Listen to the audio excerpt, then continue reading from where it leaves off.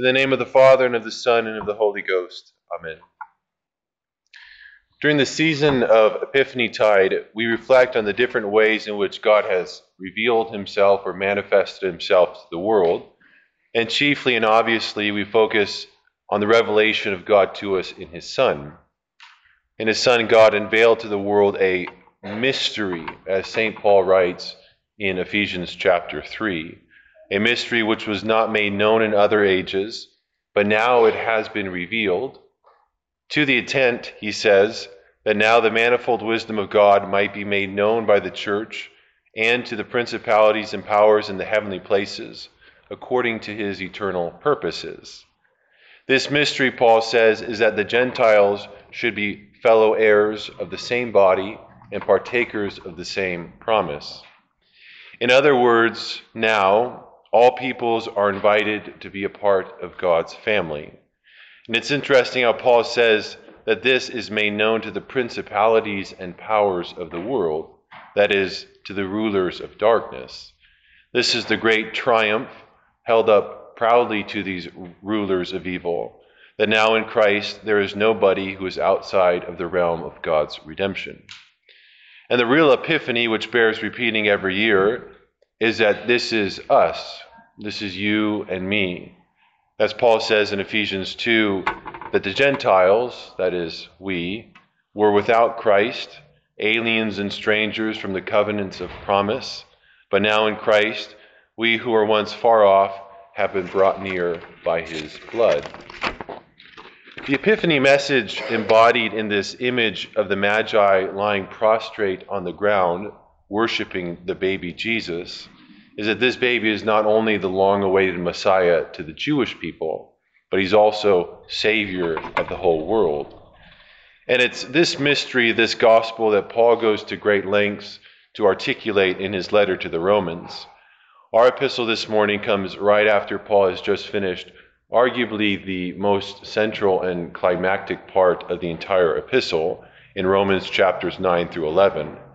And at the heart of this discussion stands the place of the law and its role within the community of the people of God. As one New Testament scholar puts it, the law defined both who the people of God were ethnically, but also then gave them the ethical framework by which they were supposed to live.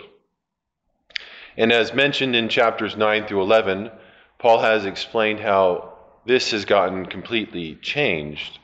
The lay of the land ethnically, the who of the people of God in Christ, has changed.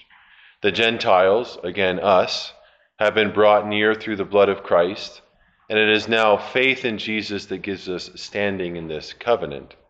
It's not about being Jewish, rather it's about being in Christ. So again, the ethnic boundaries have been reworked. A new race has been created which supersedes all old races. So then the question is given this reworking of the who are the people of God, who are the people of the law, what then do we now say about the ethical requirements of the law? This was the question, and it's what Paul is seeking to address as he begins Romans chapter 12. You see, for the Jewish people, at the heart of the ethical requirements of the law was the sacrificial system of the temple, and the liturgical life and all of the ritual that flowed out of that. And we really shouldn't underestimate just how central this would have been for the Jewish people. It marked them, it gave them their distinctive identity. It was their unifying and corporate rhythm of life.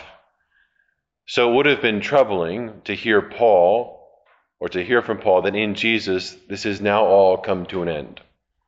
I don't think it would be too far of a stretch to compare it to what the experience would be like for us as Christians if all of our liturgies, our traditions, our prayers, our sacraments, if it were all to come to an end suddenly without us really expecting it to happen at all. So according to Paul, the law has now been reworked. And what does then this now look like to fulfill the ethical requirements? This is what Paul is addressing. And the first thing that he tells us is that at the heart of the ethical requirements for God's people, we still see something very significant, and that is we still see sacrifice. Sacrifice, as mentioned, was at the heart of the Old Testament system. And according to Paul, it's at the heart of the New Covenant system. Though, as he will explain, sacrifice has now gone through a radical transformation. So instead of it looking like the bloody slaughtering of an animal on the altar in the temple, now what sacrifice looks like is you, in your daily living, sacrificing yourself to God.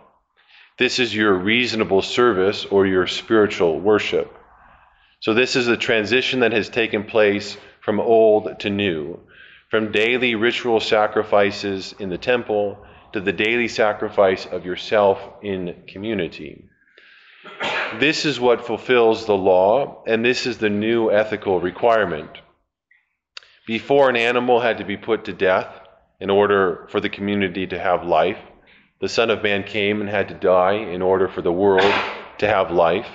And we too must sacrifice ourselves in order to maintain the life of the community.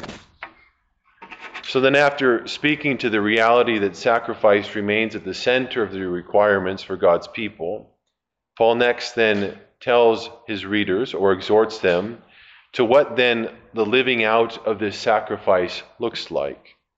What does it mean then to sacrifice yourself to God? Though he doesn't give explicit details.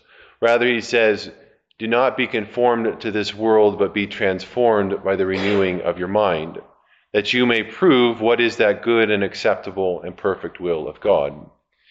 So not being conformed to this present age, rather having one's mind renewed, is the means through which we, one, make our sacrifice, and two, discern God's will and subsequently live it out. The idea here that Paul is getting at is not escape. It's not that the world is somehow inherently or intrinsically evil, that we just need to flee from it. Paul does not exhort us to be Puritans, but rather, Paul does nonetheless recognize the power of many things, the power of social dynamics, of politics, of culture, religion, tradition, the company we keep, and how all of these things have an undeniably formative role in the people that we become. Who you spend your time with, what you watch on Netflix or YouTube, the time you spend on your phone, on social media, the news you listen to, the things you read, the things you buy. Your daily habits are all forming you, and we need to wake up to the reality that these seemingly insignificant things that we do on a daily basis, that the little things, let's say, of our life are our life. They are shaping us more than we realize. And Paul recognizes both sides here. That is, these are outside cultural and social forces, but yet we have a responsibility here, which is why he says imperatively, don't be conformed to this world. And it seems as though his point is, again, that we need to wake up, because if we don't wake up, the default will not be that we are formed into the reality of the kingdom. No, that's his point. To be formed into the kingdom requires effort, intentionality, and sacrifice.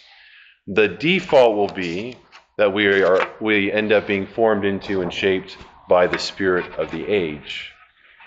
Again, being formed into the kingdom happens through sacrifice, through the daily sacrifice of ourselves in community to God. As we put to death on ourselves all of that which needs to die, we are changed, we are transformed, and the more and more we experience this transformation, the more we are able to, as Paul puts it, discern the will of God, which is the whole purpose for both the Old Covenant and the New Covenant, that we would know the will of God and then do it.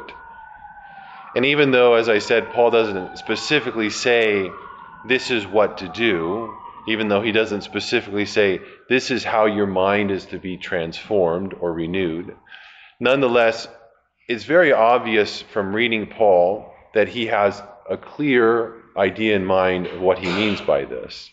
And that is simply Christ. That we would look to the life of Christ as our example of the ethical requirements placed on us, that we would imitate him and his life, and that we would simply do what he told us to do. So that is that we would speak the way that he speaks to others, that we would pray the way he prays, that we would seek the relationship with the Father that he seeks with the Father, that we would have compassion the way that he has compassion, etc. And that we would simply actually do the things that he tells us to do. They're not just church platitudes or nice Bible stories that we read to our children, rather actual, simple faithfulness and obedience to Christ. This is the means through which we make our sacrifice and the means through which our minds are transformed. So therefore, I beseech you, brethren, by the mercies of God, that you present your bodies as a living sacrifice, holy and acceptable to God. In the name of the Father, and of the Son, and of the Holy Ghost. Amen.